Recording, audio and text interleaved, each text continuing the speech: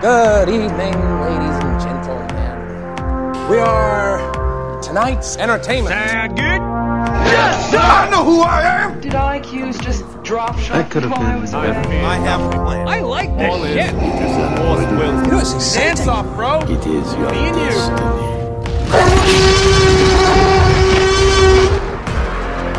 Welcome to the Atlantic Screen Connection podcast. Let the games begin.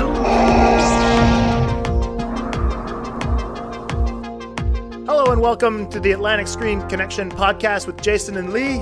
I'm Jason, I'm Lee. and this week we are in the presence of greatness. Brendan Cassidy from the In Session Film Podcast has joined us to talk The Master. So if we sound off, it's because we've been basking in how awesome he is. Brendan, welcome to the show. How are you feeling, sir? I'm really intimidated now. How am I going to live up to that? It's like, first off, you're making the chip on my shoulder grow even to more extensive heights, which I don't know if that's a good thing, but regardless, I'm really excited to be here. I'm a big fan of Paul Thomas Anderson, as you guys probably already know. So to talk about one of these films with you gentlemen is really exciting. So thanks for having me.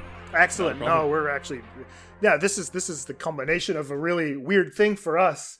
We've been listening to you guys for some time. Yeah, exactly. We're big fans of In Session Film and have appreciate it. frequently mentioned them on the show. So I mean, it's crazy to have you here to talk about something that is as it's well within your wheelhouse. Well, I hope I please you guys. And as I said, it's great to be here. And thank you for those shout outs. I really do appreciate that.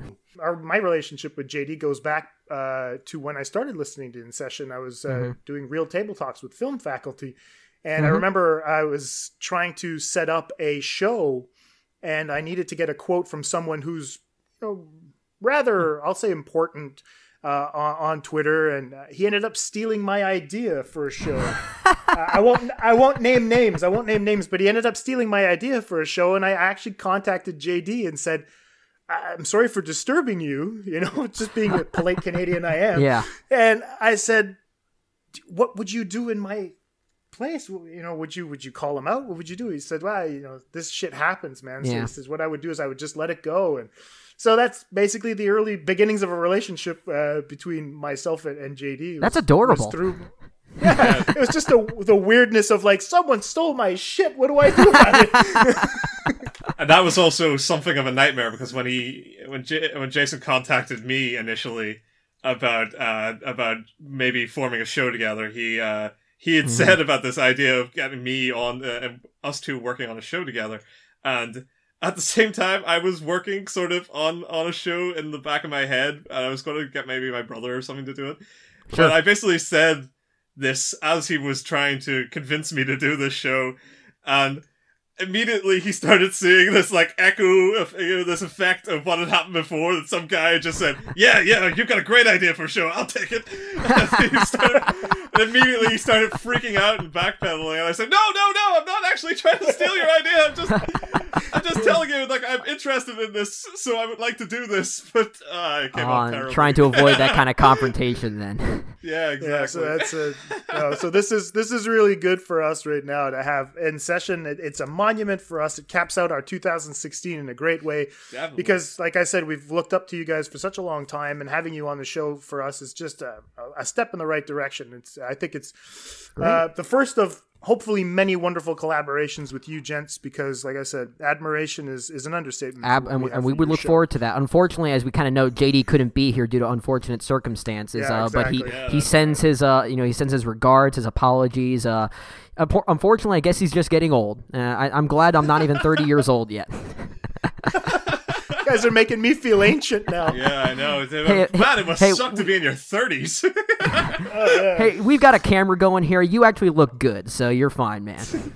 Oh, yeah, but still you can't see the gray in the beard yet. Not yet. Anyhow.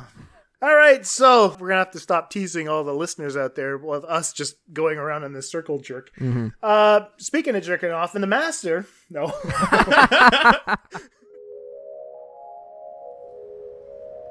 There will be people on the outside who will not understand the condition you men have. Now, upon your shoulders rests the responsibility of a post-war world. And smile. You can start a business, filling station, grocery, or hardware store. Get a few acres of land and raise some chickens. You have a break coming? 10 minutes? If the average civilian had been through the same stresses that you have been through, undoubtedly, they too would have developed the same nervous condition. You must understand. You want to get delayed? How did I get down here? You're acting aggressive because you drank too much alcohol. What do you do? I am a writer, a doctor, a nuclear physicist, a theoretical philosopher. But above all, I am a man, just like you. He's been writing all night. You seem to inspire something in him. What we will do now will urge you toward existence within a group, society, or family. Good science, by definition, allows for more than one opinion. Otherwise, you merely have the will of one man, which is the basis of cult. And this is where we are at. To have to explain ourselves. For what? The only way to defend ourselves is to attack. You know, you should wake up, Val. Your father's speaking. You might learn something. He's making all this up as he goes along. You don't see that? I wonder how he got here and what he's after. Is it really all so easy that he just came across us? You are an everlasting spirit, Freddy. I don't believe you. You make this up. I know you're trying to calm me down, but just say something that's true! Are you thoughtless in your remarks? Do your past failures bother you? Is your life a struggle? Is your behavior erratic? What are you running from? He's dangerous. And he will be our undoing if we continue to have him here. If we are not helping him, then it is we who have failed him. Perhaps he's past help. Or insane.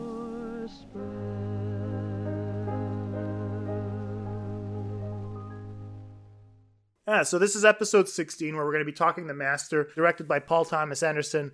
And based on IMDb, the story is a naval veteran arrives home from war, unsettled and uncertain of his future, until he is tantalized by the cause and its charismatic leader. The film stars Joaquin Phoenix as Freddie Quell, Philip Seymour Hoffman as Lancaster Dodd, Amy Adams as Peggy, his wife. Probably Peggy Dodd. Exactly, Peggy, his wife. And yeah, I guess that's about it. I'm going to throw this over to Brendan. Brendan, your thoughts on The Master to start off this conversation. Yeah, so to get my thoughts as well as JD's thoughts, if you go, absolutely, and he and I are very much in the same boat when it comes to The Master specifically. But if you go back to over a year ago, myself, JD did an episode where we talked about our top 5 favorite movies of the decade thus far, and that was from 2010 up until 2014 at the time. We recorded that in 2015. And on that show, we were joined by Adam Kempenaar from Film Spotting, which we were very privileged about having. We were very proud of that. All 3 of us had The Master somewhere in our top 5 of the decade so far. Oh, wow. Cool. In fact, Adam had it as his number 1 film of the entire decade so far, and I forget what number I had it at. It doesn't matter. It's one of the best films of the decade. Is basically what I'm saying.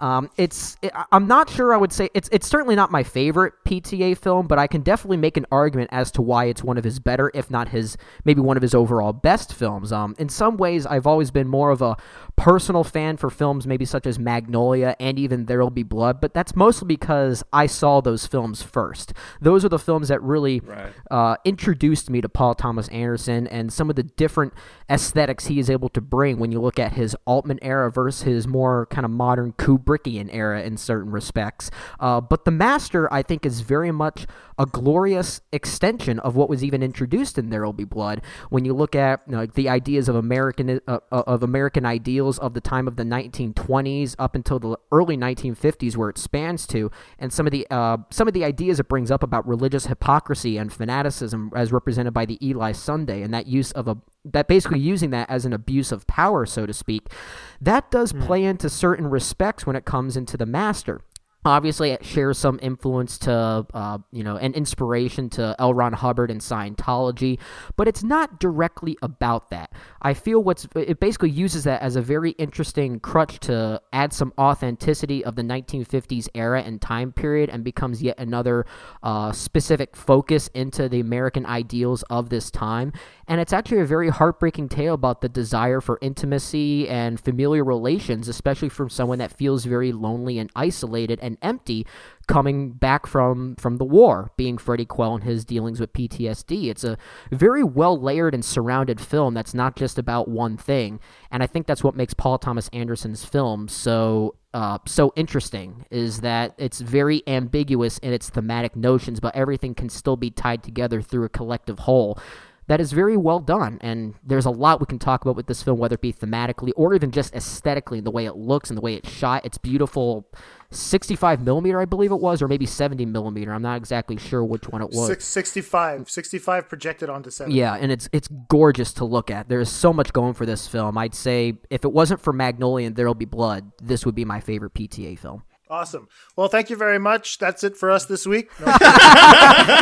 See, okay, this is the warning you have to have. Myself and even JD, we ramble introductory thoughts like nobody's business. So if that was a bit extensive, I apologize. Not at all. That was just funny. I was like, we don't have anything to say anymore. I think it does a great job of touching on a lot of that perfect thing what you said about how his films are so based in interpretation.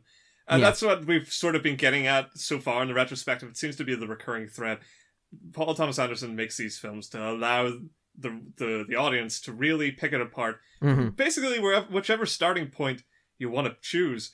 And for a lot of what we're going to be talking about today, everybody has gone into this, I think, in some totally different way, and there'll be some clashing points, but connecting threads. But ultimately, it just shows how open-minded and rich with material that these films are. That we can actually just approach them from totally different perspectives and still, get a totally functioning end thought of the film, and that it supports itself. And it's great. It's great that he makes films that are able to do that. Absolutely. I think, like Brendan was pointing out, this is a wonderful jumping off point into trying to understand just exactly what it is Paul Thomas Anderson wants to talk about.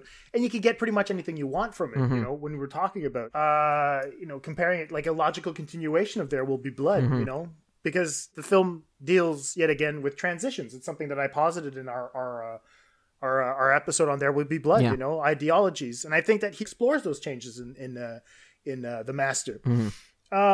I think that from a historical standpoint, I mean, if we look at the history of the United States, a lot of the philosophy that was in the United States at the time deals with man's relationship to land, to nature. Sure. That constant westward move, from the Puritans leaving England to settle in the first U.S. colonies in New England in the 1620s and 30s. And I mean, since that period, there's been many moves to the West, most notably, like you'll have Jefferson's Louisiana Purchase in 1803.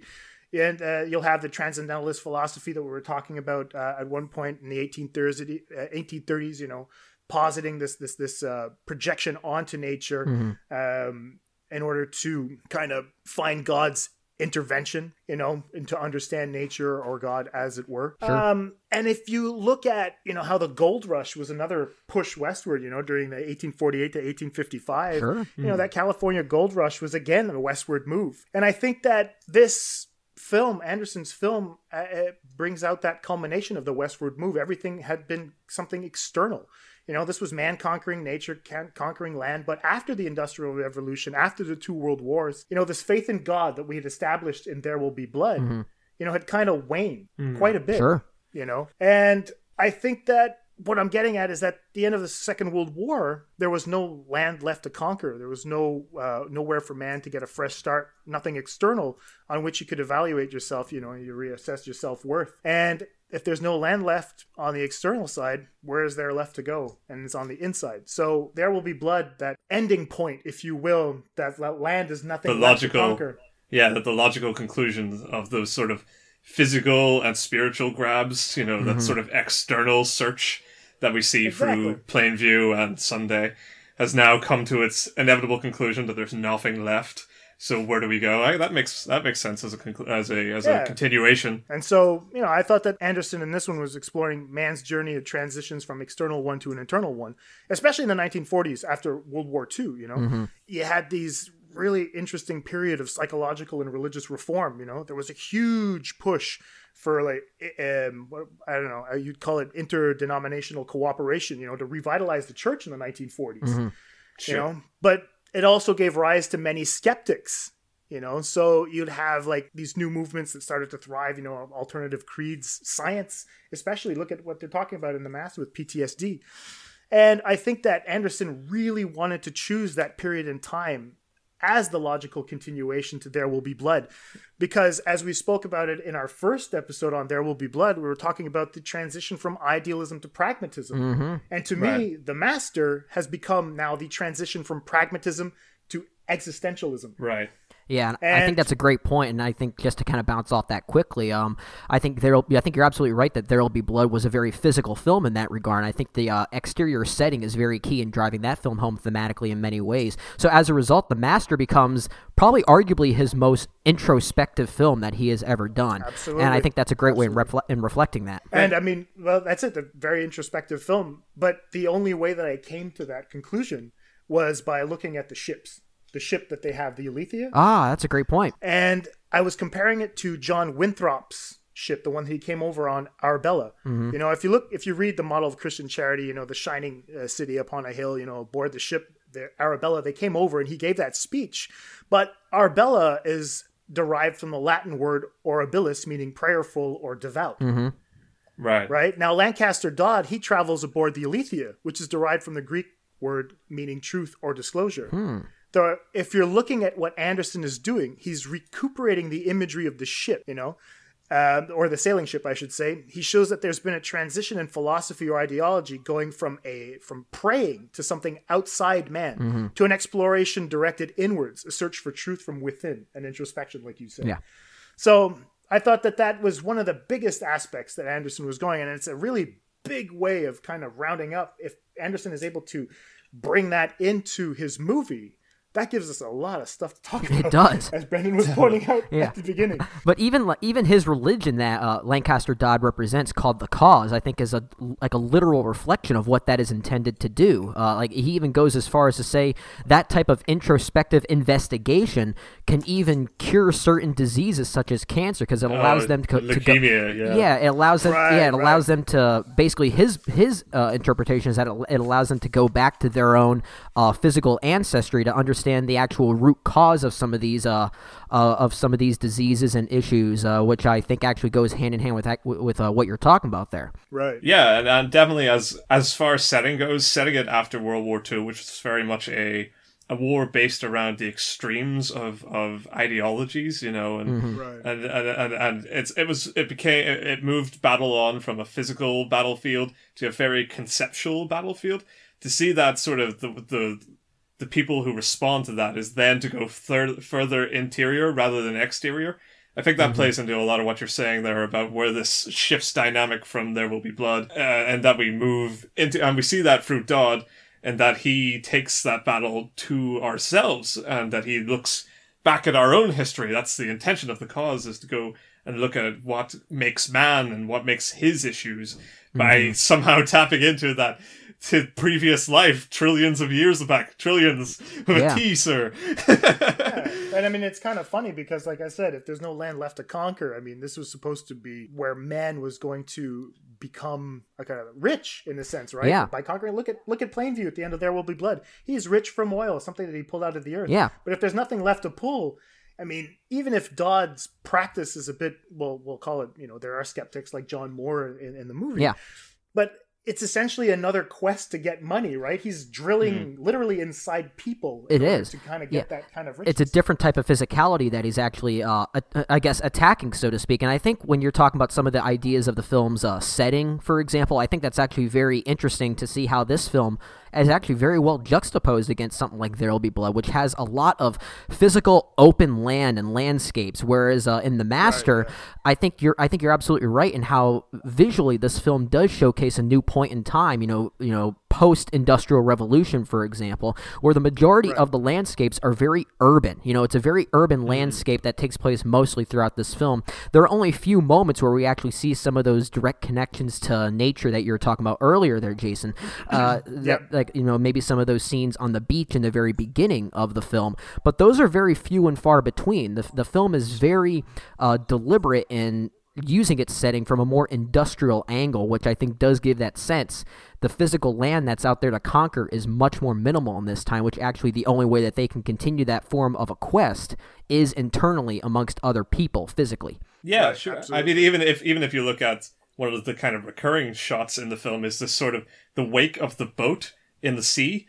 We're looking at nature, but we're only looking at it from the single frame, and we're not really looking at nature on its own, but what man has stirred it up, you know, what's left of it once we've already passed through it. So I think that plays and like shows exactly, and like summarizes that move from nature to that more urban physical thing, and that we're looking now at what man does past nature, you know? Absolutely. And I mean, it really points out, you know, if we're looking at nature right now, there is a binary in the film that actually tackles nature, right?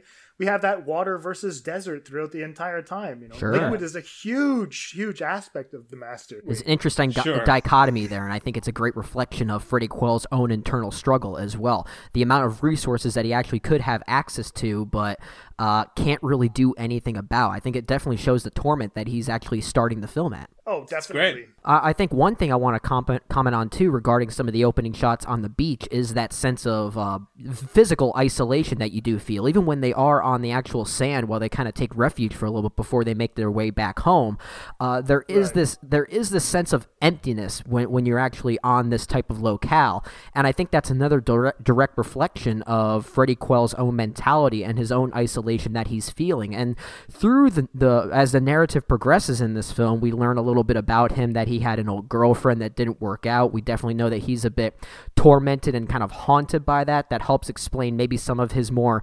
sexually aroused tendencies, if you will. And a lot of that could also be attributed to some of his own direct effects with PTSD, and I think that's very deliberate here as well. But I do think the locale of some of these opening beat shots do even amplify this tone of emptiness, and I think that is very much deliberate on Anderson's part to help us give almost a bit of a relatability to what Freddie Quell is going through in many respects. Well, I was just thinking about if we look at how Freddie sort of his interactions with nature, we're kind of thinking about he's with the ship in the water. You see the sea behind him sort of torn apart. We look at him on the sand. He shapes it like a woman, you know, basically. Yeah. And if we look at him, you know, in the desert, he's riding this bike right through it, right straight past it and out of it. When it comes to nature, I think that's something that connects with his character, and I think that says a lot about what Brendan was saying, that isolation, that kind of it toys at his sort of introspective kind of side of his personality. Maybe it's beyond his understanding, but I feel that it kind of comments on how society has pressured him. That he has this, while he's always looking to connect with something pure, something reflective of himself, humanity has always pervaded those little pieces. You know, he never truly gets away from, and it's society's pressures that, you know, prevent him from fitting in. He's an outcast, basically. Yeah. That's what PTSD to him, it comes in the fact that he just doesn't fit in. He gets angry, assaults the guy in the mall, you know, he can't be a part of that system.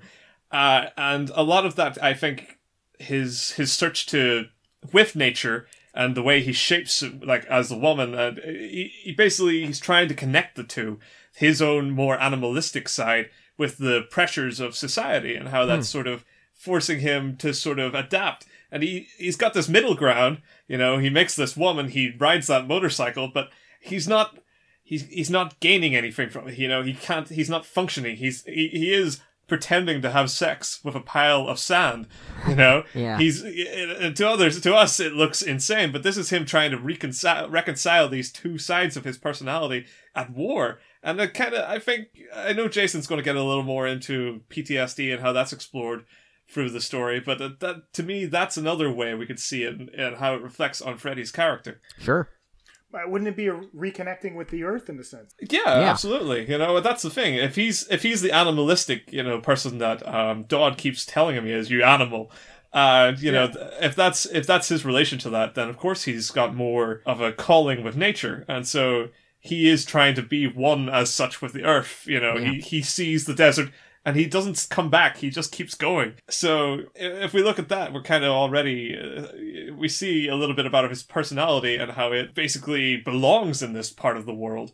And he's trying to, but that's where he's trying to reconcile the two, and it's not working. Yeah. And I guess to jump off that quickly before we move on to other topics is look at how that is beautifully juxtaposed with his alcoholism, which is basically concocted by things that are from industrialization, which are totally on the opposite end of nature. You know, that's a good point. So you know, I think he's almost using things like gasoline or something within his concoction. Paint thinner. But everything that derives from not just the time period that we were talking about, post-industrial revolution, but it's derived from but by means that are on the opposite end of that spectrum when compared to nature, and I think that actually shows him at war with himself in many ways too. Absolutely. Yeah. Absolutely, there's that. I mean, it could be also, if we look back to, you know, just for fun, Chaplin's Modern Times. You know, the idea that everyone's turned into an automaton. Could he actually be using this gas in order to fuel himself forward? That's a very good. I don't think I've ever been on a show that would have compared this film to Charlie Chaplin. So that is that's a good point. And you will never be again.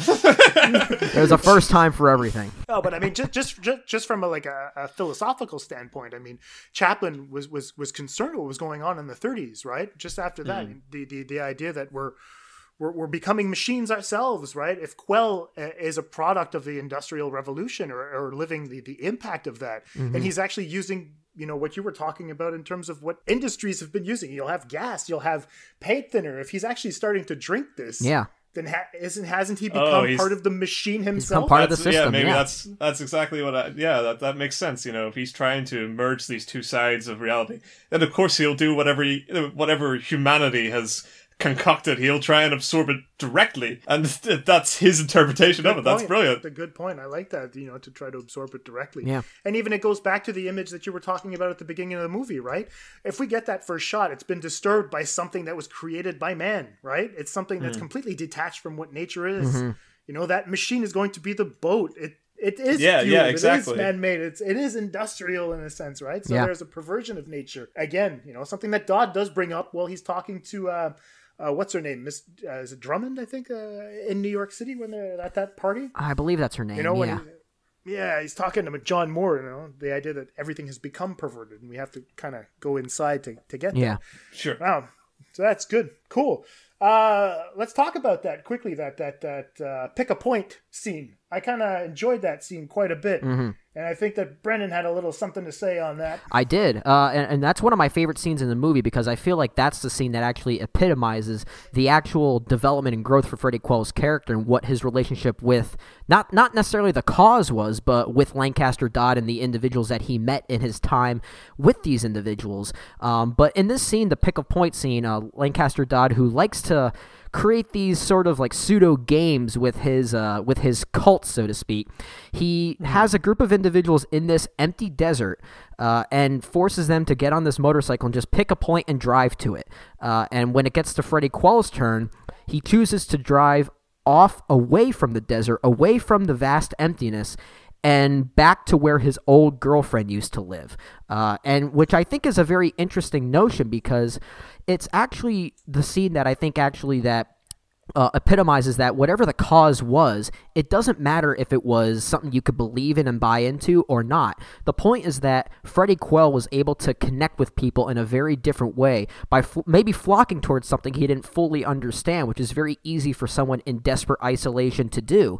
So there's a very interesting psychological battle and debate that's going on there alone. But in his time that he spent with individuals that were indeed trying to build genuine love and compassion and assistance for him, it allowed him to start taking ownership in himself to do that for himself, and that was why he chose to pick that point. Unfortunately, does it work out for him for the best? Not really. So it kind of forces him to then resort back to the man that he was when the film started, which is a very interesting full circle that his character goes through in the entire duration of the film. But it creates a very good, interesting point, how despite how you feel of these individuals of the cause, there was a moment that Freddie Quell was maybe perhaps not past help, as Peggy's character says at one point. They think that he might be past help. There is a point where they may have actually reached a level in him that was maybe for the better. I think it's actually kind of a heartbreaking look at how he does resort back when things don't work out, but there was still some potential hope for him. I would say I would see it more if we were looking at Quill. I was never under the impression Dodd really held any control over Freddy at any point in the film. I always thought Freddy was still his own master as such. He was fascinated by Dodd because Dodd held this sort of I would say some sort of connection that he desired, in some shape or form. And to me, that scene, that was kind of like Freddy giving it one last shot, giving the cause their final test to see if Dodd really did have any of the answers he required. So when he picks his point, and I think that's perfect what you're saying, is that when he goes straight back to his old love, and he really wants to try and get that to work, we're kind of seeing him follow his intentions through with the cause to find that sort of that point in his past to connect with and see and try to test what Dodd is saying about him improving his life through this mean.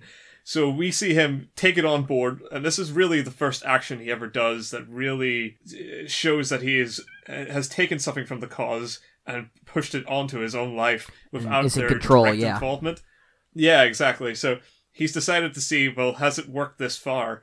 And he goes there, and you're right, with this sense of heartbreak and this disappointment that shatters him. He does still play the game because he does go back to Dodd. It's a belated response. He's in the cinema, but he gets either a phone call or this dream phone call, one way or the other, and comes back to, he finds him in England.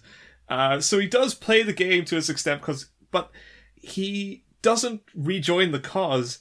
He basically comes to address to Dodd one final time that it's not working and he's going on his own path. And so I would say that when Dodd asks him, if you can live without a master, let the rest of us know, he's kind of continually missing, as he has done throughout the story, that he has never been Freddy's master, and Freddy doesn't have a master. Yeah. Freddy is in charge of himself. He is this person onto himself, directionless as it might seem. He acts by Freddy's accord. So when he finally comes to Dodd and says, basically, I can't be a part of this, he just, in his own way, which is basically no. Yeah. That is him. He fulfilled the test, but it was the real test was him testing the cause, what it could do for him. And he says, it's not working.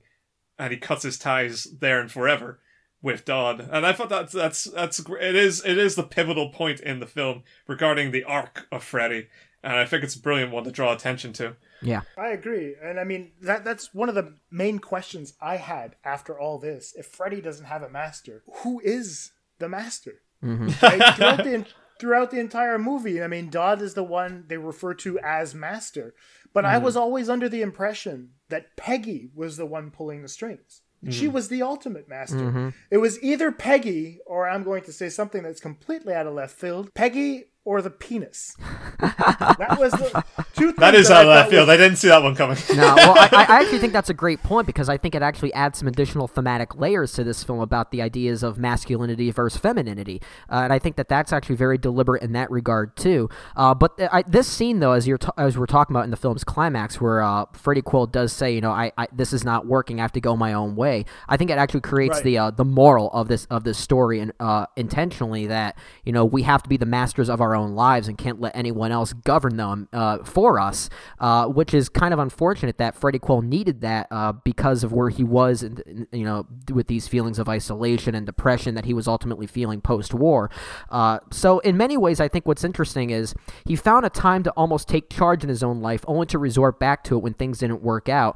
But it wasn't the cause that did that. It was simply the relationships with those that were actually willing to give him that love and attention that he hadn't quite received in too long. And I think that's actually the more important moral to take from this, is just the idea of compassion for those who are of being tormented due to past traumas, whatever that might be, in this case being war, for example.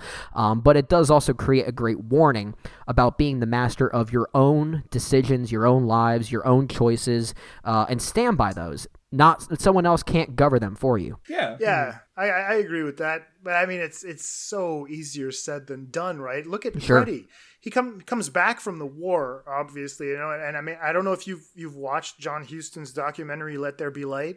I can't say I have, no. Okay, well, I mean, it's included as a bonus feature on the Masters Blu-ray, and it's essentially a documentary that John Huston directed, and it was 3 parts that John Huston had to direct for the U.S. military post World War II, and it was basically him showcasing what post-traumatic stress was, and all of the I don't know, the questions or all the symptoms that these guys would have. And it was really interesting because Anderson uses a lot of the questions that they were saying, but he also uses some of the dialogue that the military was saying, So Freddy, when he comes back from World War II, they tell him at the beginning of the movie that, oh, hey, you can get yourself a farm, you can open a business, all these promises of things that, will probably go unfulfilled. Freddy probably doesn't have the know-how or the energy or even just the how could I put aspiration. There you go. To maybe find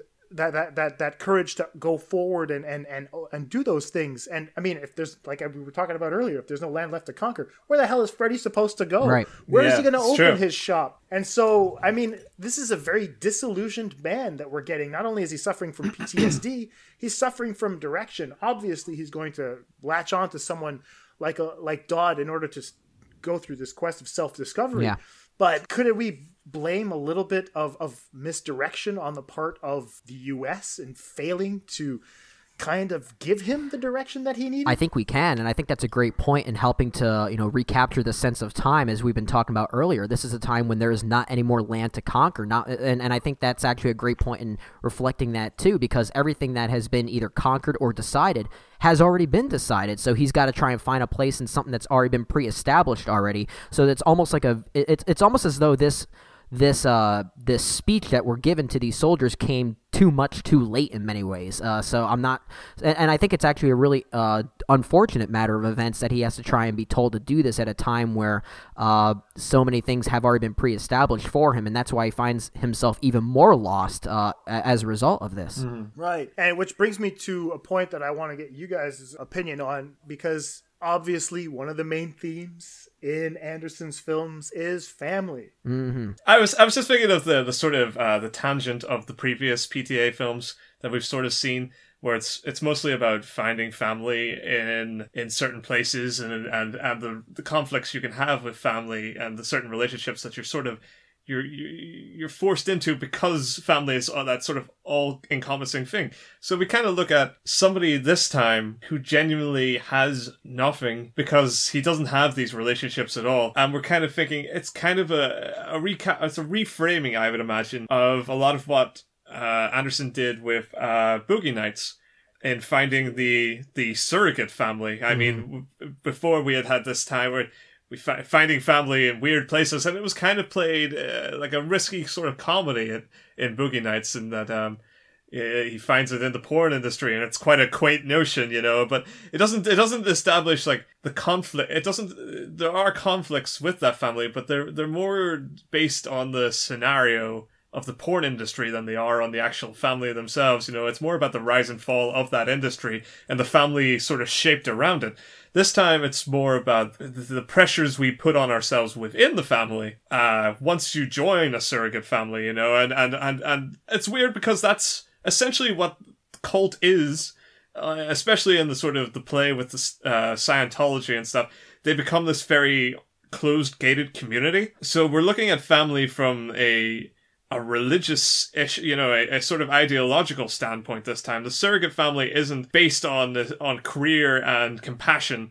It's based on shared interest this time, something that was shared loss even, where we don't know where we're supposed to be, so we all connect on the thing. We're all hoping for something to bring us forward. And the conflict sort of spins out of that. So it's kind of like Anderson's trying to pick apart family once again in another weird direction. But this time, he seems to be cutting it closer to these real families that establish themselves based on their sort of religious choices. Yeah. And then how do they fall apart as such? And it's because, much like what Freddy goes through in the film, it's that expectation to fall in line or fall out. Dodd puts the ultimatum on him. You know, we see the idea, you know, if you leave this time, you leave us forever. That idea that family isn't thorough, it's not structured like real family, because ultimately they can leave you and you can leave them. It's more akin to a partnership than it is a family. And that here we're kind of looking at Anderson kind of deconstructing that side of familial relationships and saying that's not real family. It can look like family, it can feel like family, it can take the place of family, but only if you give 100% to them and their reasoning. And if you can, and because as humans we shouldn't be so connected to others, as Anderson always tries to drive our individuality, that these characters are always at odds with whatever the source of the narrative is.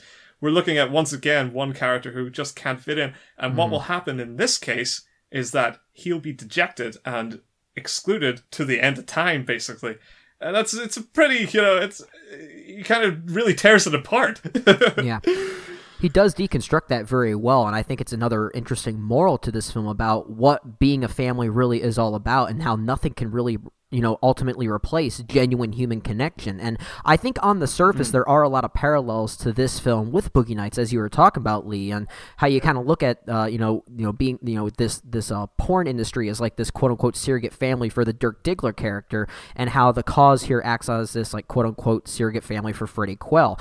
But I actually think Boogie Nights represented this as more of an authentic family. I think that there was actually love and compassion among these group of individuals, where in The Master, I think there's definitely more of maybe a little bit of an artificiality in their form of human connection, where it was more about purpose and partnership, as you were saying, versus authentic human connection, and it was more about proving a point in certain ways. But I think that's also part of the point of the film, and how Freddie Quell was still easily flocked and accepted by this in a time of need for himself, which is why he still embraced him at this time of isolation and depression.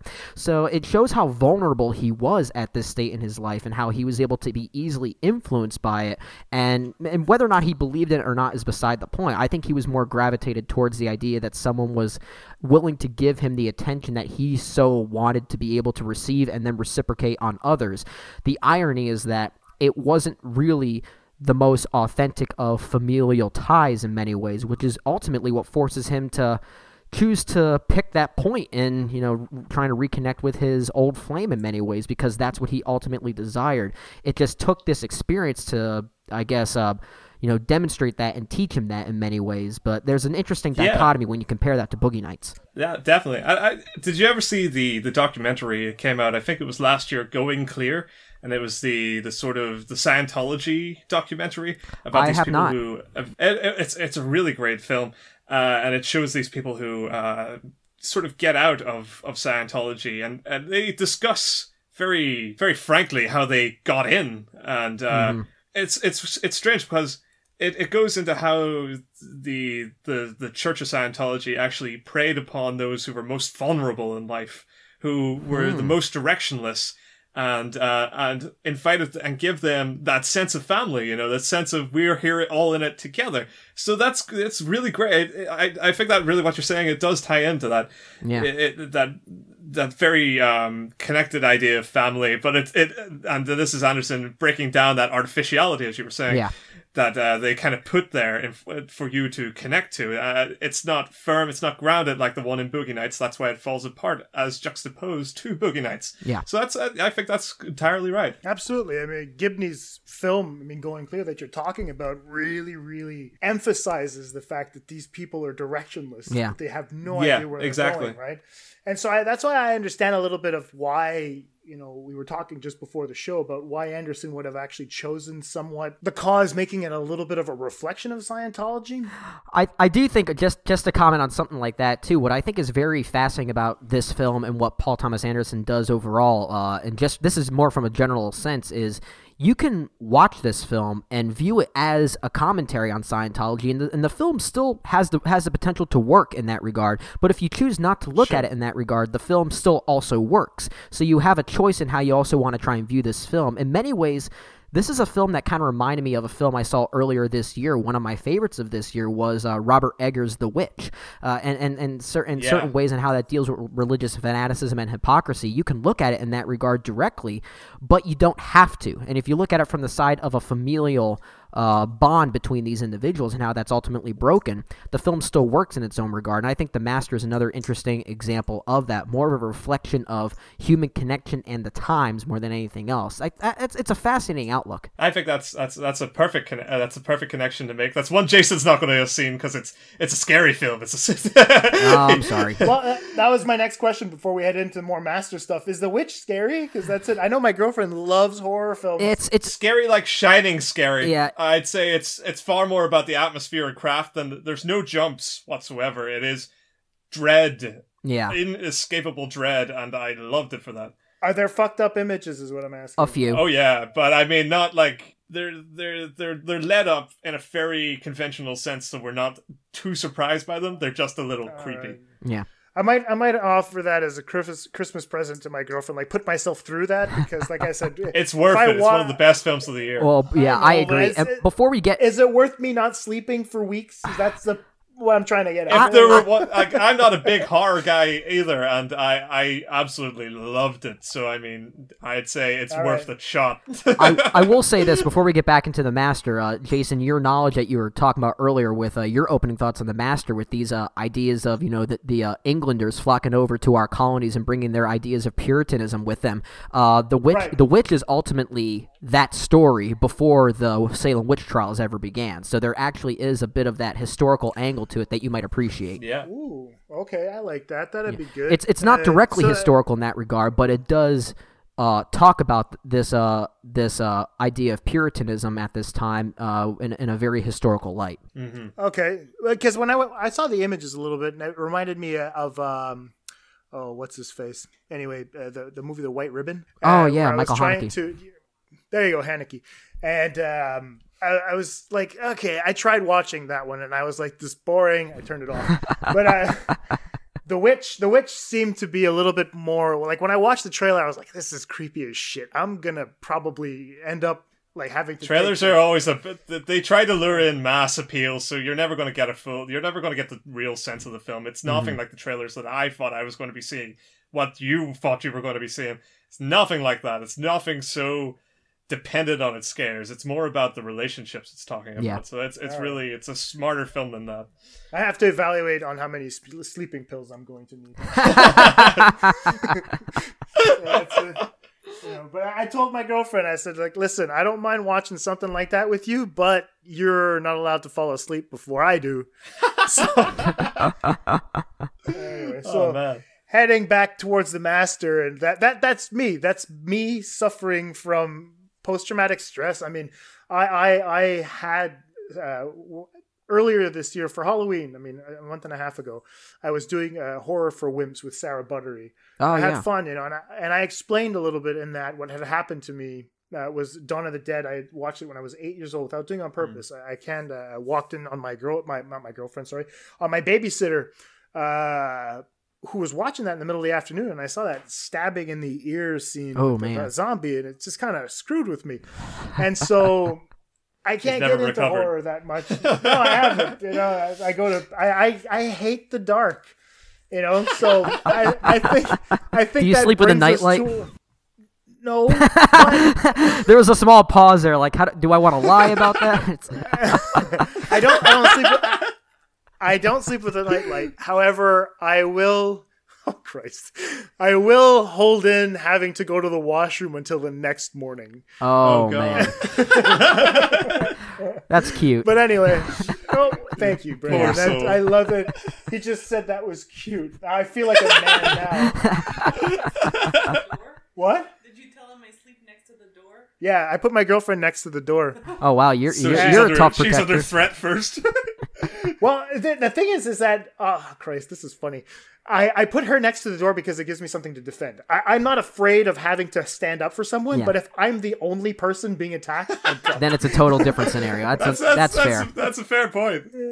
That's what I'm saying. Get Never off thought of my it that lawn way. style, But anyways, speaking of post-traumatic stress, I want to steer the conversation a little bit towards that because, I mean, The Master is definitely a film about PTSD, and I think that Anderson kind of wants to explore it not just in terms of the condition that Freddy's doing, but how the condition itself has affected society in a philosophical manner in the U.S., how people have gravitated towards gurus and leaders to help them develop as individuals, but to, as we see in The Master, rather uneven ends.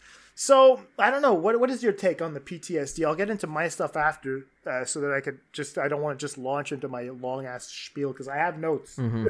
I'm interested in how it resolves in the film, because if we see Freddy as obviously this sort of PTSD incarnate in the story, and his search to sort of, well, not so much his search, more Dodd's search to rehabilitate him, where it's Freddy's search to sort of, I don't know, recover to an extent, I suppose. If we see where it ends, where he sort of goes his own way, leaving the cause, I wonder what Anderson is saying there about these sort of churches and these ideals that try to do their best to cure PTSD, quote unquote. And we look at Dodd, and he sort of, if the cause can't cure him, we haven't failed Freddy, the cause has failed Freddy, something like that. Right, I'll be talking about that in a minute. Yeah, I'm interested to think about what that means about, does it say from Anderson that he doesn't believe that PTSD can find a place here, or does it show that PTSD is something that still plagues society as this sort of thing that we still suffer from today? Because if we think about when this film was released, and and it was still in the same decade of 9/11. It's probably, there's a lot to tie in there with the kind of the same pressure of these people, these American people were still suffering from this new form of PTSD, one that had brought it straight to the home.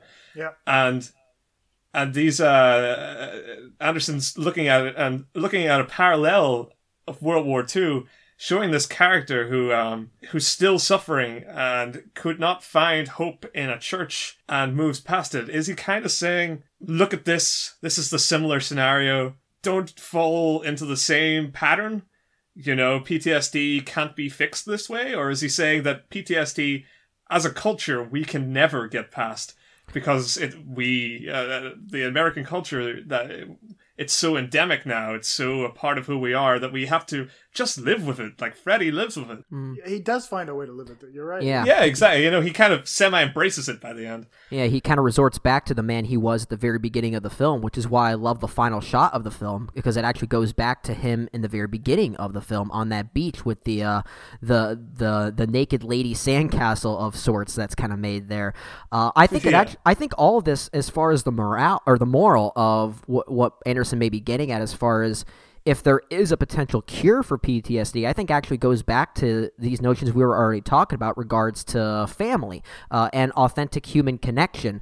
I think is ultimately what he's trying to get at from the film, I guess, from a moral standpoint. And that's something that, even though Freddy felt like he was getting that with his experience with the cause and the relationships he may have developed with those individuals there that actually gave him the attention and time of day he was looking for, it wasn't authentic in the way that he ultimately needed, which is why he ended up resorting back as essentially an unchanged man. And I think that full circle of an arc is very key in representing that. And as far as maybe what Anderson might be saying as far as, maybe some of the root causes of PTSD, I think that goes back to our, the example of that scene where these soldiers are given certain direction of what they can do and what they can accomplish. And for those that maybe not have a specific, relationship or an agreement with the war that they are fighting, some of that direction may feel almost directionless. So they almost become like they feel like lost souls in certain ways. And I think a lot of these individuals may feel like that.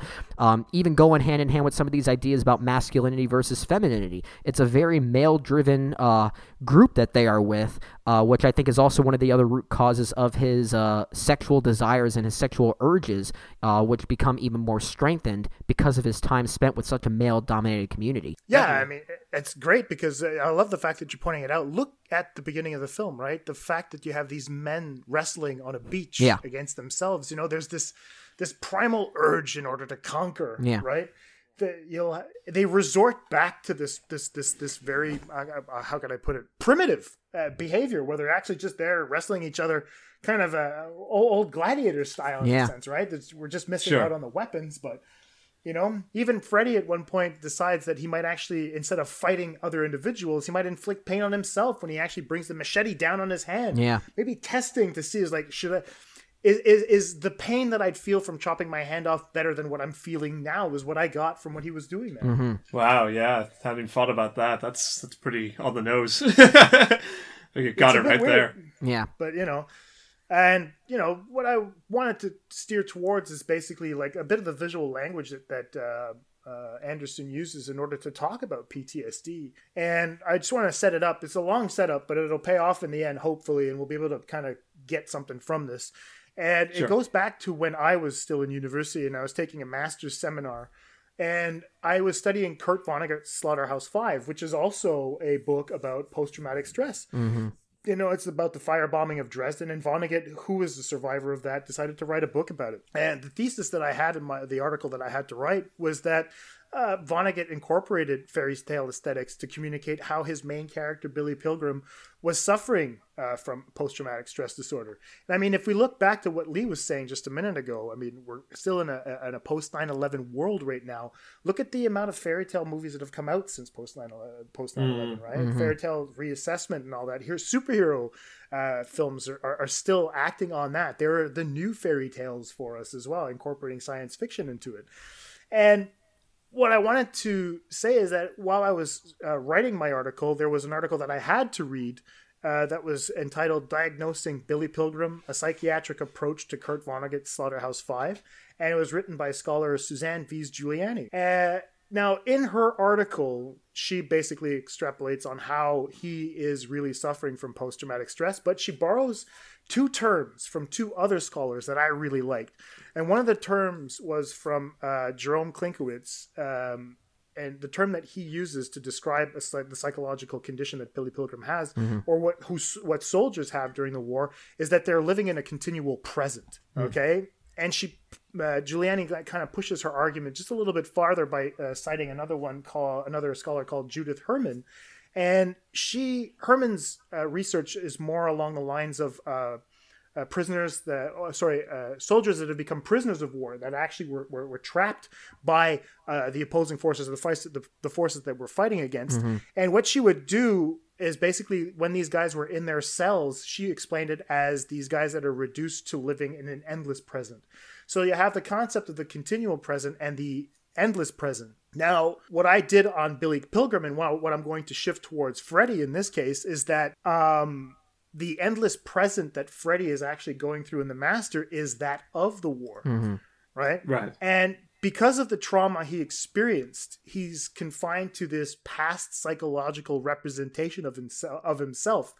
And as a result, he experiences past, present, and future as the person he was during the war. And that, I think, goes to explain why he doesn't age in the film.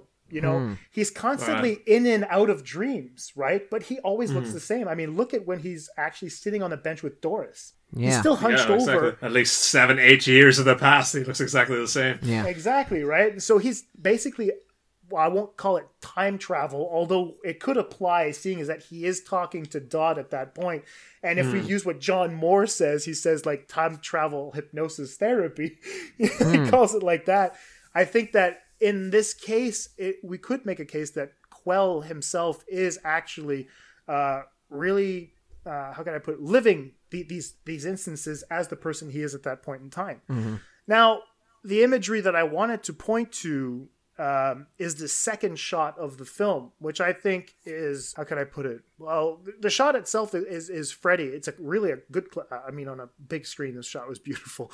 It's close. I was sitting in the theater. I saw this movie 2 days in a row. I went alone to watch it. And then the next day I was talking to my friend, Pierre-Olivier Belzile, who is actually listening to the podcast. I'm hoping he's listening to Master. So big shout out to you.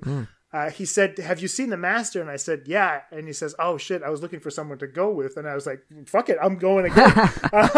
Great. And that shot right after the water, we see him. It's a close-up shot where we actually get Freddy's helmet, and the helmet itself is just above his eyes, but there's a wall where you just see his eyes. He's hiding behind that wall, and I think the wall, what Anderson's trying to do, and when he's shaping that image, is that he's trying to show Freddy's psychological confinement during that period in time. And he uses that wall that's hiding Freddy, and he recuperates it a little bit later in the film at Helen's house. At this point, Dodd is putting Freddy through a new form of processing where he has him walking from a window to a wall. Now, Freddy, as he's doing this, he refers to the wall as plainly a wall. He can't get out of it, right? He punches it repeatedly. He's never being able to get through it or bring himself psychologically to see anything beyond the wall that it is. Now, even the window is something you can see out of, but he only manages to kind of get through it or traverse it once. You know, I think that he says that he can touch anything he wants. He can touch the sun. He can touch something. He's just kind of rubbing the window in a way. You see him a little bit earlier trying to touch it, and you have a feeling that he's back on the beach trying to kiss a woman again, trying to grab the breast. Sure, yeah. But a little bit later, when the processing has seemingly worked a little bit, he's actually touching the sun and touching the neighbor's house. But this is the weird thing, is that going from the wall to the window is essentially what Herman and Klinkowitz are referring to as this endless present, this continual present. And I think that Anderson is trying to show us that this is exactly what PTSD is walking from one point in a place to the other without necessarily going anywhere. Yeah. And during that sequence from the wall to the window, you get these flashbacks again, and the flashbacks are all to the war. You'll have Freddy just kneeling down, hiding behind his hands again, creating a wall with his hands, trying to light a cigarette. You'll have also him on the beach with a sandwoman, which recuperates the imagery of the final shot that you were talking about, Brendan, a little bit earlier. And is also reading a letter, which I can only assume is a letter. Either it's the one he wanted to send to Doris, or it's the letter he received from Doris. And so that really is Anderson showing us visually what PTSD is like for Freddy. Yeah. And I thought it was a very, very wonderful and masterful way, no pun intended, of actually trying to showcase the wonder, his wonderful craft anyway. Anderson as a very potent filmmaker. Yeah, exactly. It's basically this inescapable present, or this inescapable sense of time is what he's providing there. And I think that's even, emulated further by the opening shots of this film with this sense of emptiness and isolation by the open water that we talked about earlier. I think there's a lot of visual symbolism to that too. And then what I love so much about the scene you're talking about specifically with, the wall to the window moment, which is, I agree, it's one of my favorite scenes in the movie for everything that you're talking about. But what I think is very deliberate on Anderson's part is how on one side is simply a blank wall with no view past it, where the window actually has a viewpoint past it then. And there's a great moment where Freddie Quell finds himself like against the window, and it's almost like he's sucking on it, like he's he's literally trying to suck his way through it, because that's the side that he's hoping to try and, see a future for himself and to try and reach for that grass, but there's something there that's blocking his way towards that. So on one hand, it could be seen as the wall as being, avoiding the potential help that you could be, finding yourself towards, where the window is hope, the potential for that hope. And I think that that's a great representation of that symbolically too. And I want to build on what you're saying there, because if we're taking the same exact window, Anderson at one point, while Freddy is still walking inside, he'll have that same window where Freddy is actually walking alone inside, and you can see Dodd on the other side of the window where the curtains, there's about an inch. There's just about an inch open in the curtains where you can kind of see a little bit through the curtains. Yeah. But he's framed Dodd dead center. And I feel like those curtains closing are basically Anderson saying that soon, trying to get that hope. His hope is not going to be through Dodd. It's actually closing. He's going to have to find another way to break through that window, and it's not going to be with Dodd. Dodd is already on the other side, and Freddy's going to eventually have to find another way out. Yeah, that's a great point. That it goes back to that. It's inescapable by that point, but you could still visually see the other side of that you hope to achieve, but there's something there that keeps closing in on you that basically adds to that sense of claustrophobia that's inescapable. Absolutely. One last thing I wanted to build on is what Lee said earlier a little bit. The sentence that you mentioned, if the cause isn't helping Freddy, right? It's the cause that's failed him. Yeah, sure. And I thought that was kind of really interesting because I feel that if we're looking at how Dodd might represent the future of America by digging into its past, okay? I think that if we look at it in the fact that the United States has lost its direction at that point in terms of how to help people get forward emotionally or psychologically, they've paved the way financially and all that, and they've become a juggernaut in terms of how can I put it, technological advancement and science and whatnot. But yet the people have been left behind a little bit. Sure. And I think that Dodd embodies the loss in direction post World War II that America's suffered. Everyone's looking for answers, but they're all coming up short. And I think that it's exemplified in Dodd's novel, that split saber that's being buried out in the desert. It's a wasteland where nothing grows and not even ideas. Yeah. His book is shit. A lot of people think his book is crap. And in a sense, if we look at what Brendan was saying, with the window, that hope, Dodd has failed Freddy. Yeah. And if you want to transpose that onto the American landscape, he's failed the U.S.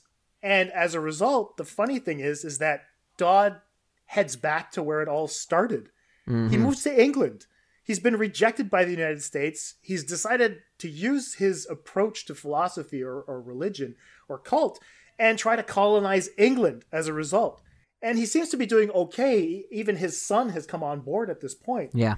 But it's kind of weird because now we have the United States as a whole suffering from PTSD, going back to where it all started in order to start it all over again. Yeah.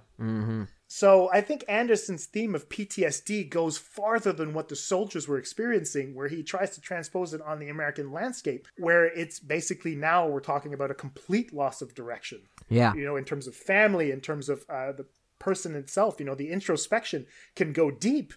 But how deep do we go until we realize that this is all empty? We have no idea where we're going. Yeah, exactly. I think that's a very interesting point, and I think it's actually a really great way to actually not necessarily create a relatability to what Freddy Quell is going through, but at the same time, it helps further enhance that this film, much like There Will Be Blood, is a representation of American ideals and American personas at this time, and it's what many of us at that time may have potentially been going through. So he also, very much like how he uses Scientology as a crutch to define what the cause was, he uses PTSD to help define the American mentality and that emptiness that they're feeling. So it's very deliberate in that regard too. Yeah, definitely. All right. One last point I want to bring up, and then I want to switch this over to Lee. Quickly is the nice ode that Philip Seymour Hoffman sings to Joaquin Phoenix at the end. You'll have Lancaster Dodd singing I'd like to get you on a slow boat to China. There's a lot of, from what I've read, in terms of criticism on the master. No one seems to know what to make of the song, and I wanted to get you guys' impression. I have a little bit of notes here, but I wanted to know what do you guys think is going on in that scene? It seems to have left a lot of people perplexed. Me too. Me three. I could take a stab at it. I'm trying to recall all the lyrics to the song right now, which is kind of my struggle at this point.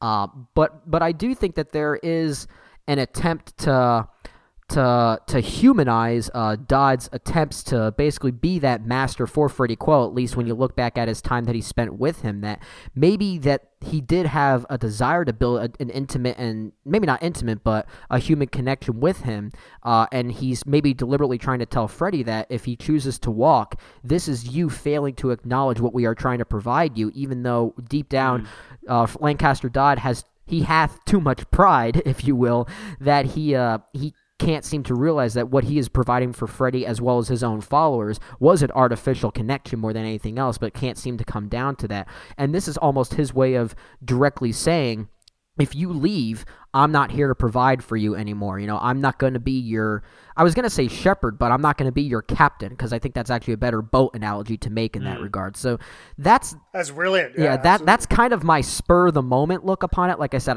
I'm trying to recall all the lyrics not too bad. to this piece. I have them right here for you. I have like the first verse if you want. Okay. And it says, I won't sing it, so sorry. Oh, well, I'll accept you for that. That's fine. I'd love to get you on a slow boat to China, all to myself alone. Get you and keep you in my arms evermore. Leave all your lovers weeping on the faraway shore. So that would be the opening verse of with Frank Loesser written. It came out in 1948. Yeah. And I think that you're absolutely right. I think that that's the perfect way to read it. Because based on my research, Frank Loesser had no idea that this was an idiomatic expression to begin with. I'd like to get you on a slow boat to China was actually used in poker circles. And it was a reference to a player that loses steadily all the time. Is a guy that never really is able to win anything. And so he's seen as a failure. Okay. Right. And the funny thing is that you put your finger right on it. Frank Loesser is singing a song. He's turned it into something that's a bit romantic. So anyone who wants to see that scene as Dodd serenading, Freddy, then you're like, okay, cool. They're going through a bitter divorce. This is the end of their marriage, and there's threats that are thrown around. But at the same time, like you said, Brendan, and it was very brilliant what you said, I'll spur of the moment. I appreciate we'll hat off to you. It basically is that if you choose to go the other way, then you're going to be a failure. That's exactly what it is. We have bet heavily on you. And if you choose to go, then it'll be your loss, not ours. Sure. And it's great. But if he's the one with the poker hand, isn't he? He could also be commenting on how he's lost the gamble. That this absolutely this was his attempt, that's and the this is his last plea with this song. Is that you see, I'm holding my hand out. This is the cards I hold. Don't you see? I'm playing the long game. Join me. It could be that he's asking Freddy to make that journey across the sea as they once did at the beginning of the film, right? Yeah, right. And he did. Yeah. He says, "Follow me on this journey again. Let's get back on that boat." Yeah, they each have their own hands to play, if you will, and I think that's actually very much a response to that, and they seem to acknowledge that as well. Yeah, definitely. So now I wanted to throw this over to Lee. Just to finish off what you had to say about it, sir. Is there anything else? Well, it's something I'll get round to commenting on, because I think that's pretty interesting. In my this week's crackpot theory, we do like our crackpot theories, and this is I'm going to be doing an alternate reading of the film, because I didn't really focus on PTSD. I instead focused on a totally different sort of reading in hedonism.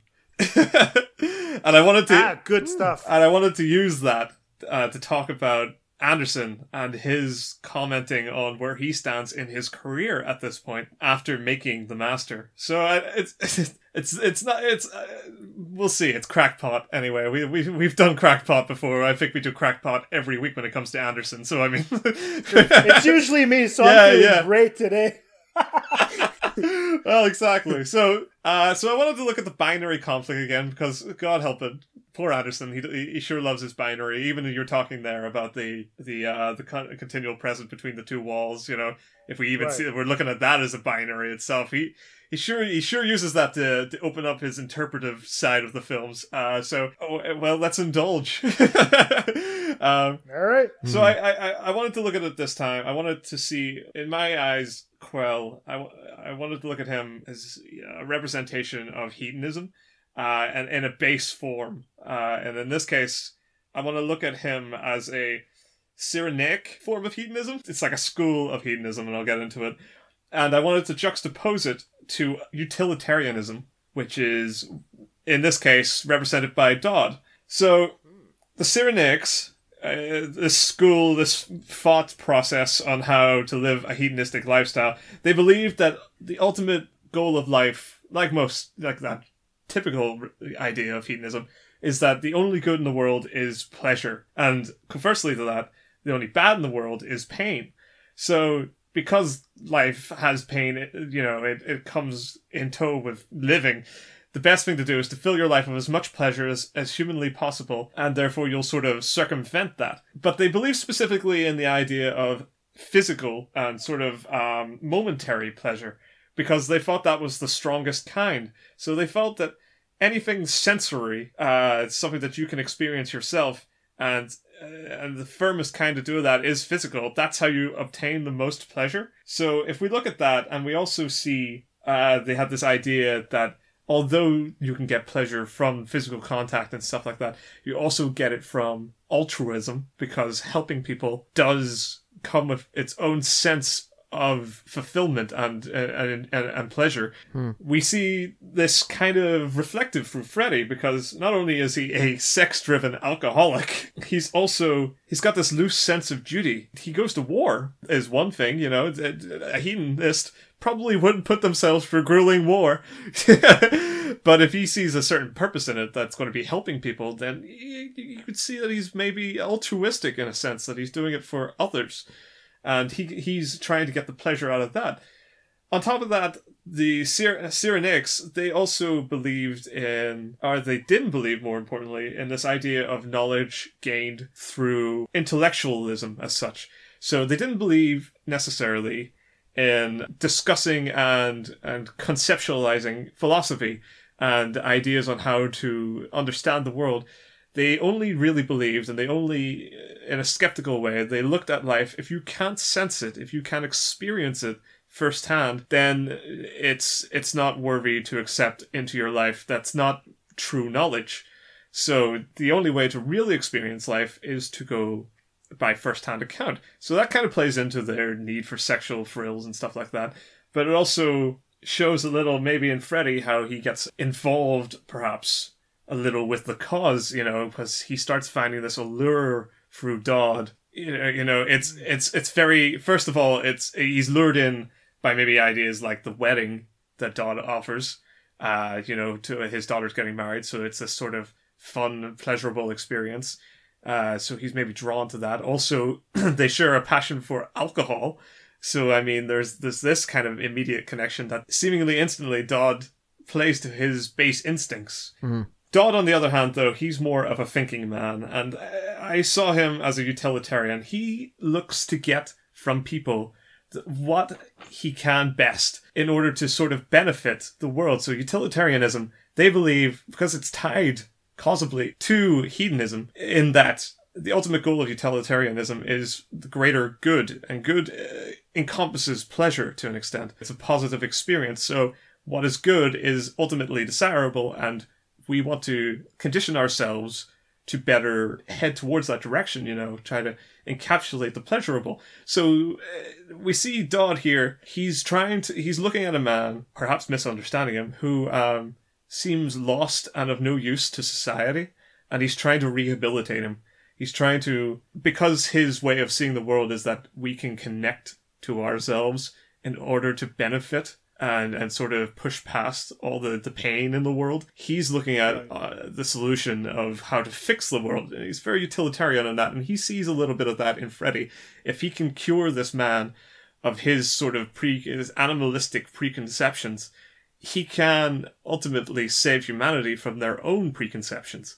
So, in this sense, he looks to manipulate maybe Freddy into these sort of experiments. And so he leads him in at first by appealing to his more animalistic nature. You know, he compliments him on his farts. he lures him in with drink, and you know, there's also this possible sexual thrill he'll get from Dodd's daughter. You know, they have this sort of semi on and off attraction that they kind of play with each other a bit. Yeah. So there's this under level that we're drawing and sort of bringing Freddy into the circle. But Freddy starts to lose, he becomes disillusioned with the process. And we start to see this because Dodd starts involving his son-in-law. Mr. Robot, yeah? Yeah, Mr. Robot. Who, you know, he starts to see it's more about then connecting with somebody else and their knowledge rather than the previous form of processing, which was very self-inflective. It's very about the experiences of Freddy himself. Mm-hmm. So he can connect with that because of the Cyrenaic school. He can, in his thoughts, connect with this idea that it belongs to him because he's experienced it. But when it comes to emphasizing with the son-in-law and trying to get reactions out of him and then processing against one another, he's at a loss, and he starts becoming more upset and violent about the nature of the processing. Especially as Dodd becomes more conceptual with his speeches, especially the ones about dehypnotization. He starts over questioning. He starts losing his grasp of the point of his reasoning being in the cause. He's also approached by Dodd's wife to detach from alcoholism, which again is one of his biggest draws. So he starts becoming more violent. We see these outbursts as he sort of struggles to get on board with the cause. He feels more caged at this point. And so we sort of see this sort of ultimately play out in that eventually Freddy pulls away and Dodd fails to recapture him because Dodd is, in this sense, trying to unravel Freddy. Freddy is this accomplished hedonist whose dissatisfaction with life spurns from his inability to connect with society and its wants. And Dodd is trying to force this side of society on him, the uses of society, so as to rehabilitate him. And eventually he kind of loses him. And what do we get by the end of it? Well, Freddy he's left Dodd and he's gone straight back to his old hedonistic ways, although with one little minor change. While he's having sex with the girl in England, he is repeating the processing, that he initially connected with. So we're seeing that there is this impression left upon him by the end that Dodd has touched on, but at the same time, he's not using it right. He's not actually invested in what the girl's saying. It's almost like he's poking fun at it in some ways. Yeah, exactly. He is a poking being the operative. Yeah, you see what I did there? Yeah, very good. Well, yeah, that's so he's affected by it, and he is using it somewhat, but he's not actually using it in the same way that Dodd would have used it. He's just sort of changed mildly by it. So that was a long preconceptual take on what I'm trying to get at. My point is, I wanted to apply this to Paul Thomas Anderson himself. I wanted to see what he might be trying to say, and what I got from it was that he was looking at his career path up to that point. He was looking at the sort of expectations there are from the filmmakers that he studied and the filmmakers that he admires to constantly embrace intellectualism as this hierarching, this notion that makes better films. When we've seen it, he's embraced Kubrick's ideas, and all these higher filmmakers like Scorsese. He pushes towards this sort of high end of intellectualism. Mm-hmm. But I think what we're seeing through Freddy is Anderson's sort of rebellion against the idea. What he's trying to say is that maybe this is only going to get him so far, and then he's going to start pulling away. Maybe he's realizing that it's time to have a little more fun, that if we look at intellectualism and it keeps going up, eventually it's a defeating end, that we see for Dodd.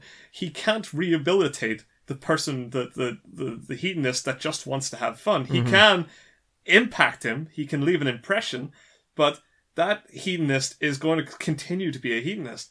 And it seems like Anderson's saying, maybe I'm that hedonist, maybe I want to, from this point on, start making films that embrace a little less of the high concept, the stuff that he's been wormed his way into in his career, and move beyond that into something that's a little more entertaining to him, a little more lowbrow. If we've looked at Paul Thomas Anderson's career up to this point, he's made an entire filmography out of rise and fall films. We've seen it in Boogie Nights, we've seen it in There Will Be Blood and Magnolia, these films where people are at a certain point and they get to a height and then they collapse. And if he's to start looking at his own work and taking it on board seriously, he has to see that if this is the high, then the low is coming. So how does he adapt to that? How does he avoid the missteps that his own career has been constantly advising against? Well, maybe he moves away from these ideas of, how, and all these greater examples of these filmmakers who tapered off into lesser films in their days critically, and instead embrace a little more of what he enjoys and less about what is expected of him as such by society, about critics and so on. So I thought that was like a fun thing. And regarding the slow boat to China, I think that makes a fun comparison. You know, if this is the poker hand, you know, he's got his cards on the table and he's saying maybe now's the time to fold as such. Jesus fucking Christ, that's awesome. Is there a time for a slow clap right here? It's like this is brilliant fucking analysis. Yeah. Jesus Christ. That's what I sat down and did my crackpot theory this week. I guess that makes a lot of sense, especially, and you guys will probably talk about this in your next retrospective episode, is Anderson's next film being a film that had maybe a little bit more levity to it in regards to just having some fun in the filmmaking side of things, obviously talking about Inherent Vice. So I guess that does help support that theory a little bit, and it's pretty interesting the way, Lee, that you're talking about heathenism, and maybe there is this sense of mold ability with this kind of idea that Anderson's trying to apply to maybe some of his own filmmaking, because as a, I guess, you know, heathenism or looking upon it as a pagan, especially when you look at There'll Be Blood. I guess you can almost argue Daniel Plainview is that representation. But in the case here with The Master, if you look at Paul Thomas Anderson himself, he's kind of molding himself and trying to tackle very different things. So maybe he's trying to say something about the moldability of and using heathenism as a representation of that, because there is a sense of a lack of belief when it comes to that, you know, the refusal to acknowledge certain things. So maybe there is that sense of being molded by other ideals a bit more easily, and maybe that could be for the good or for the worse in some ways, and maybe Freddie Quill's representation of both of those sides of that spectrum.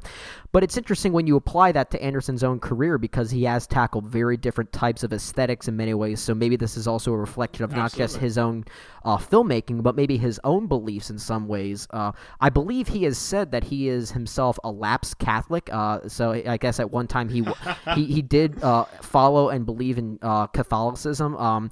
Whether or not he acknowledges that or not, I think he seems a bit more, maybe he's definitely someone that seems maybe a bit more open-minded to other rooms of, you know, Christianity maybe, and maybe he doesn't follow one specifically or even chooses to follow any anymore.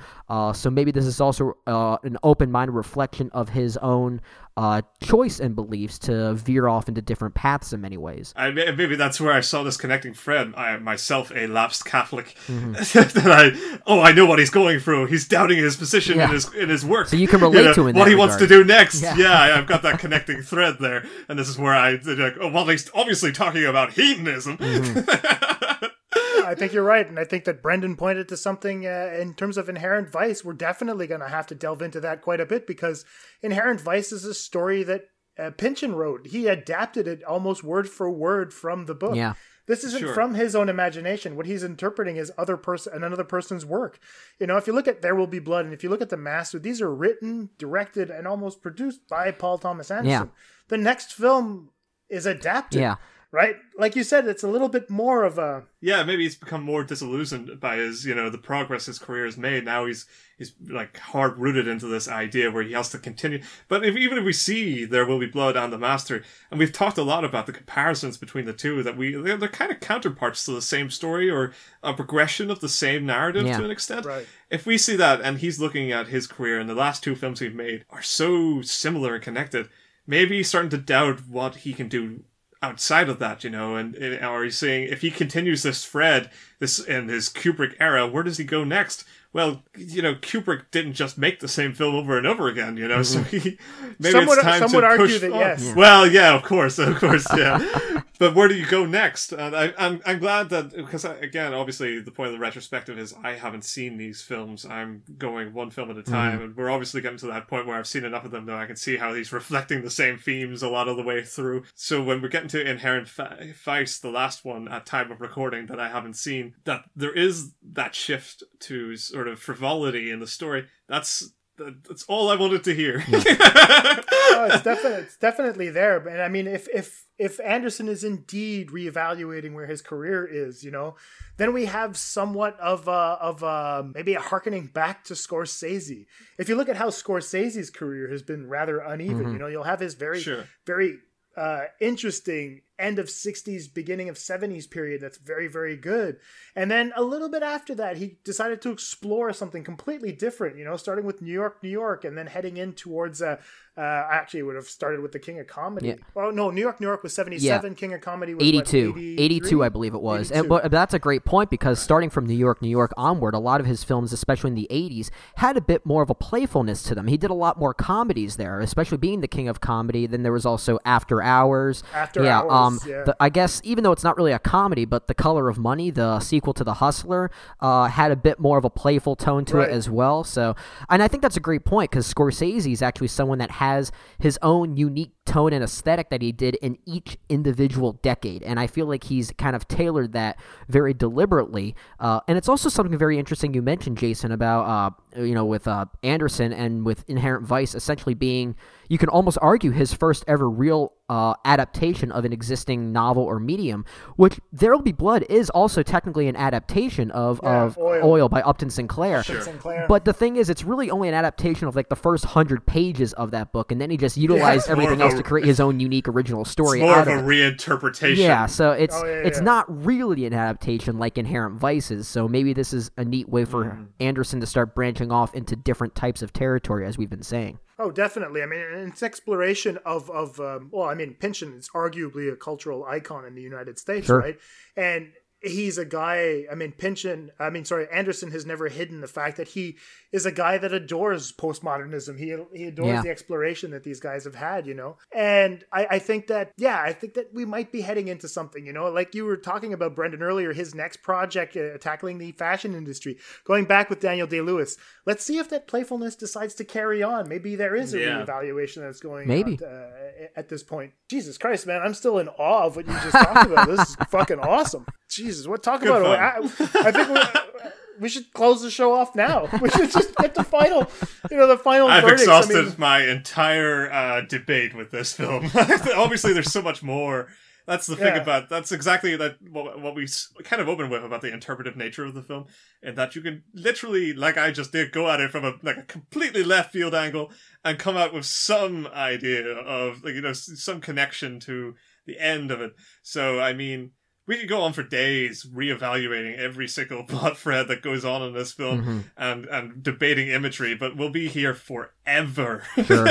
So, yeah, I think that, okay, so let's just get into it. Final verdict. I mean, would you guys recommend this movie? Oh, absolutely. You told me earlier that we can't keep your mouth shut usually, and you're going absolutely. Come on, give me a little bit more. I figured we said it. Okay, yeah, absolutely times 2. No, I'm totally kidding.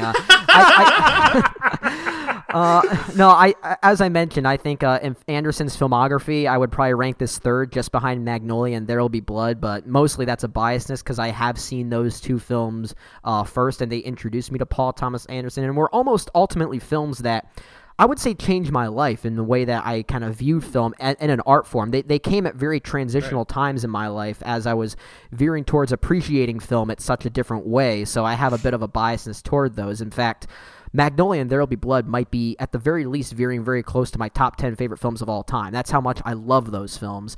But The Master definitely still sits very high in one of my favorite films of this entire decade so far. And we beat to death the thematic notions of this film very much.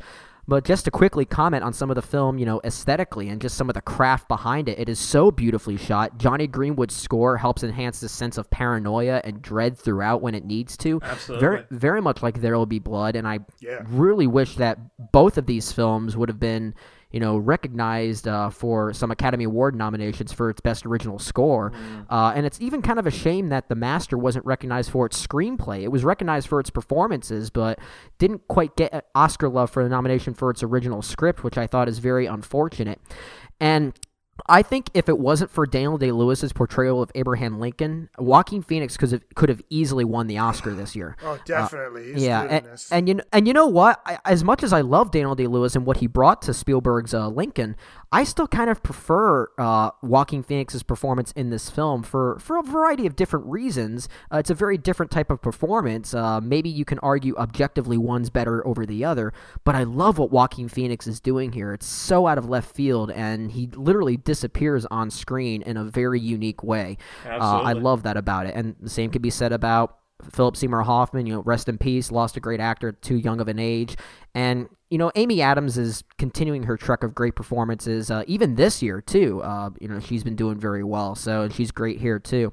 So just even the film on a surface level is still gorgeous, and there's a lot to admire here as well. It's a wonderful movie. Absolutely. Yes, I love this film, and not in the way where I hold anything back like There Will Be Blood. I genuinely love this film. I don't, of course it's not for everyone. It's not that kind of film. But to me, I had a lot of fun reveling in the relationship between the two characters on screen, and also the atmosphere and the world it builds around itself. I found it totally enthralling. I loved the way it was shot. I loved that place and time it brought me to, and how it tore it to shreds. Because I really don't like 1950s America. I don't think anybody should. So it's pretty. I had a great time watching The Master, and I would say, as far as obviously this is the continuing trend, and from what I'm gathering, Inherent Vice is not going to be my favorite Paul Thomas Anderson film. We'll see, because my favorite to date still remains Punch Drunk Love, which is still I just connected with the most and had the most fun analyzing and looking at, and think that it has the most experimentation to it that thrills me about film. But The Master slots neatly into a second place for me. I adored it. I would watch it again. I don't know if I mean, it's one of those things I'll probably watch sporadically throughout the remainder of my life. Maybe not go back to it every year or anything like that, but there'll be a time I'll go like, you know what I'm in the mood for? A place and time. It's going to be The Master. It's just a great film, and I'm really glad we got to talk about it, and I got to see it thanks to the retrospective we're doing. So, absolutely had a great time. Absolutely. Fuck off. Oh, I see. You're making fun of me now. I get it. He's doing that. No. I have to agree with both of you. I mean, this is my favorite Paul Thomas Anderson film. Even There Will Be Blood. I mean, they're pretty much neck and neck. They're movies that I watch on a yearly basis, much to my girlfriend's chagrin, because she's like, "Why the fuck do you like these people?"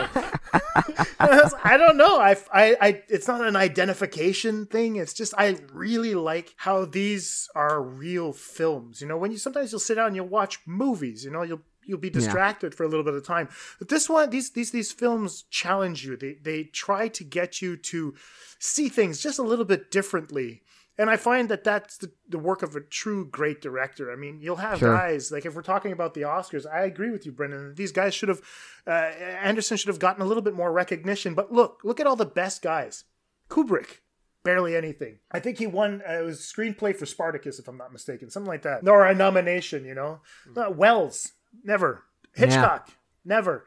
Scorsese won for The Departed, which to me is a fucking joke. I mean, I love that film, but it wouldn't be a top 5 Scorsese film for me. It'd be close, but I prefer some of his other works, especially. Oh yeah. I mean, there's much more character development. Infernal Affairs was much more of an action film, whereas this one's more of a drama. Yeah. I agree with that. But I mean, given that to Scorsese, felt like oh well, we have to kind of give it to you now, right? Because people are going to shit on us, which is a bit weird. And Anderson is somewhere along those lines now. They will reward him with a nomination. It's like, oh, we see what you did there. But it's kind of like the Coens. It was a surprise for me when the Coens won for No Country for Old Men. It was finally the Oscars were like, well, shit, it's this or that. What do we do now? Yeah. They do that a lot, where they award them based like it's a consolation prize more than anything else. And I do love No Country for Old Men, but again, not my favorite Coen Brothers film. I much prefer I prefer Fargo, Barton Fink, even Inside Llewyn Davis.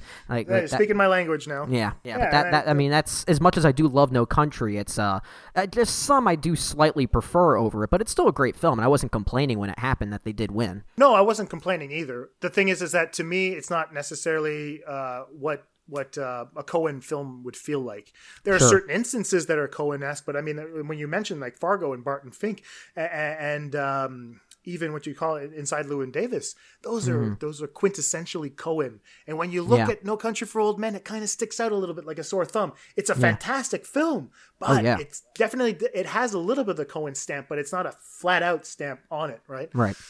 And so I think that with The Master, to me, Anderson has really tapped into something that I like, looking inward. The internal struggles of man is something that, I don't know if it's not something I relate to necessarily, but it's something that I'm attracted to in a way. I like the deconstruction, looking inward, looking at how these things operate, how it works in history, how we keep going in loops. It's a study, a cultural study, as well as a study of the human condition.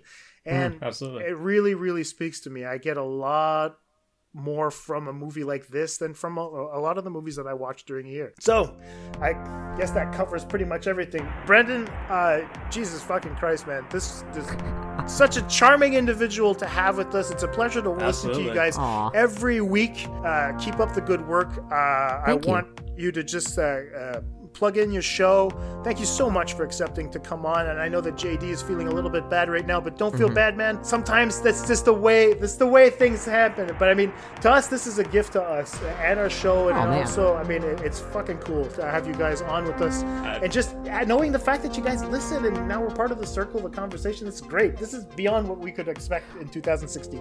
Oh, and you guys have great conversations too. And I love what you guys have been doing with this retrospective. It's really like the way you guys bring in almost literary analysis to films, I think, is something that is kind of missing within our podcasting circle. And I love that you guys go in depth the way you do. I felt privileged to be here to kind of join in on that conversation. I felt no, seriously, because when I listened to your guys' take on There'll Be Blood, there are times I started jumping in on the conversation when I wasn't even there. I just started talking, and you guys provoked great talk in that regard, and I think that was really great stuff. And we really love to listen to you guys as well. So I appreciate those kind words too.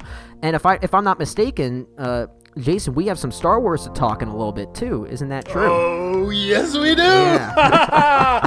That's gonna be awesome. It's gonna be so not the same experience. He never stops talking about it. He's so excited. Oh man, this is so cool. I'm loving the positive reactions that I'm hearing so far with regards to Rogue One. I mean, I understand that some people will there's a lot of hyperbole going on right now. Scott Nance is just kind of tweeting out in all caps, that's the greatest fucking I take him with a small grain of salt. He's very hyperbolic in pretty much everything he says. But at the same time, I'm glad to see the positive reception that this film has been getting. It seems very overwhelmingly positive, which is great. And that does happen a lot with early reactions on Twitter, especially for those that got a chance to go to the world premiere. There's a lot of excitement that comes with that too, that may be projecting in these reactions.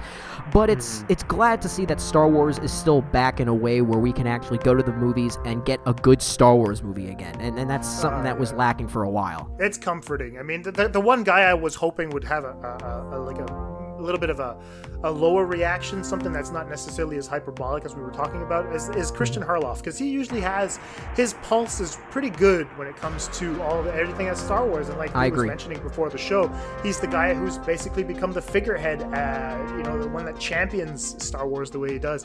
And he came out and he said, I'm going to say that this is the film that you're looking for. He's quoting directly from A New Hope, and I thought that was interesting the way that he would have shaped it according to that. This is A New Hope. It's not just a fluke with The Force Awakens. Now we're actually going and exploring a little bit more of the Star Wars canon, and I can't wait. It's going to be fun to talk about it. It's going to be difficult to not get into spoilers, because JD was telling me that, you can do it, and I was like, fuck, that's just not the way my brain works, but we'll figure it out. The hope on the show is that if the show doesn't go too long, we want to try and make a section for spoilers to at least talk about that too. So that might be a part of the plan as well, to kind of veer into that when we get the chance to. Cool. All right. So where can we find you, sir? Well, you can find In Session Film at www.insessionfilm.com. We're also very active on Twitter at In Session Film. We're on Facebook. Also find and subscribe to us on iTunes. We really appreciate some feedback there. But if you want to find me personally on Twitter, I'm at Brendan J. Cassidy. You can find all my madness-related tweets, and you can get angry at me for certain things especially when I tweet about how much I love Steven Spielberg's AI, artificial intelligence. I get it's one of his best. I've seen those debates. Yeah. Okay. Thank you. But I get a lot. I still get a lot of hate for that, and I love welcoming the debates on that film, because that's a film that needs to be reevaluated. So if you want to if you want to come and join those debates with me, find me on Twitter there. Excellent. Lee, where can we find you, sir? Let's close it up. Yeah, man. Again, just want to say, Brendan, thanks for being on the show. It's been incredible. I've loved that we've got a proper discussion out of this. You know, you're My a great, pleasure. you were a great fit, and you know, you were saying such really lovely things about, you know, wanting to jump in. I'm the exact same in session, so I'm listening to you and JD and Vince Liu who joined you. Yes. I'm always going, yes, you're right. And then or no, you stupid bastards. Oh, that's the beauty about subjective criticism. Yeah, exactly. So it's been a huge, you know, privilege to have you with us and to have such a great show. I really have enjoyed today's discussion. Yeah, thank you. Appreciate it. So if anybody wants to look at my stuff, I'm on bigpicturereviews.co.uk, and if you want to talk to me on Twitter, I am at BigPicReviews. If you thought that I am a crazy person for either being for talking about hedonism or even admitting being a relapsed Catholic, go ahead. Let's discuss. Yeah, but thanks for listening as always, people. And talking on Twitter, I get lots of messages about discussions about my reviews and stuff like that. And it's so crazy. I can't believe it. Still, I only started in like April, so it's mad. Same thing for me, man. I'm exactly in the same camp. I don't understand what the fuck is going on right now with all my shit. It's so cool. It's grown so much since, like, I think it was March for me. Yeah. You know, so this has Madness, been amazing absolutely. so far. So, yeah. My name is Jason Michael. You can find me at film_faculty on Twitter, or you can visit the Film Faculty website at WordPress. I'm too lazy to buy the domain name, so just type that in and you'll find something there. I'm not as quick for reviews as Lee is. He pumps things out. You can check out his review on Moana if you want to, or you can check mine which is going to be an empty page. Once again, I want to thank you guys all. I want to thank you guys all for listening, tuning in. Please, like I said, leave us a little review on iTunes if you can. And what I'd really like I want to give a shout out to Gavin at Mini Media Reviews. He actually commented on our track for There Will Be Blood this week, and he's actually getting into the groove. I love the fact that people are interacting with SoundCloud. The reason why I chose that is so that people can actually go and comment on specific points on the tracks, whether they disagree or agree. It's a great way for us to get in contact with you guys. So, Gavin, thank you so much. Keep up the good work. Big shout out to Yuche again. He loves for us to mention his name on the podcast. So, Yuche, thank you so much for keeping in with us. JD, again, thank you so much for accepting. So just the fact that you accepted to come on the show is good enough for us. We'll get you on at a different point. I'm looking forward to talking with In Session. Check us out. We're going to be talking about Rogue One. And obviously, Lee and I are going to be doing our thing, which is going to be a spoiler-heavy review. So that's about it. We'll see you next time. Thank you very much. Bye-bye. Bye.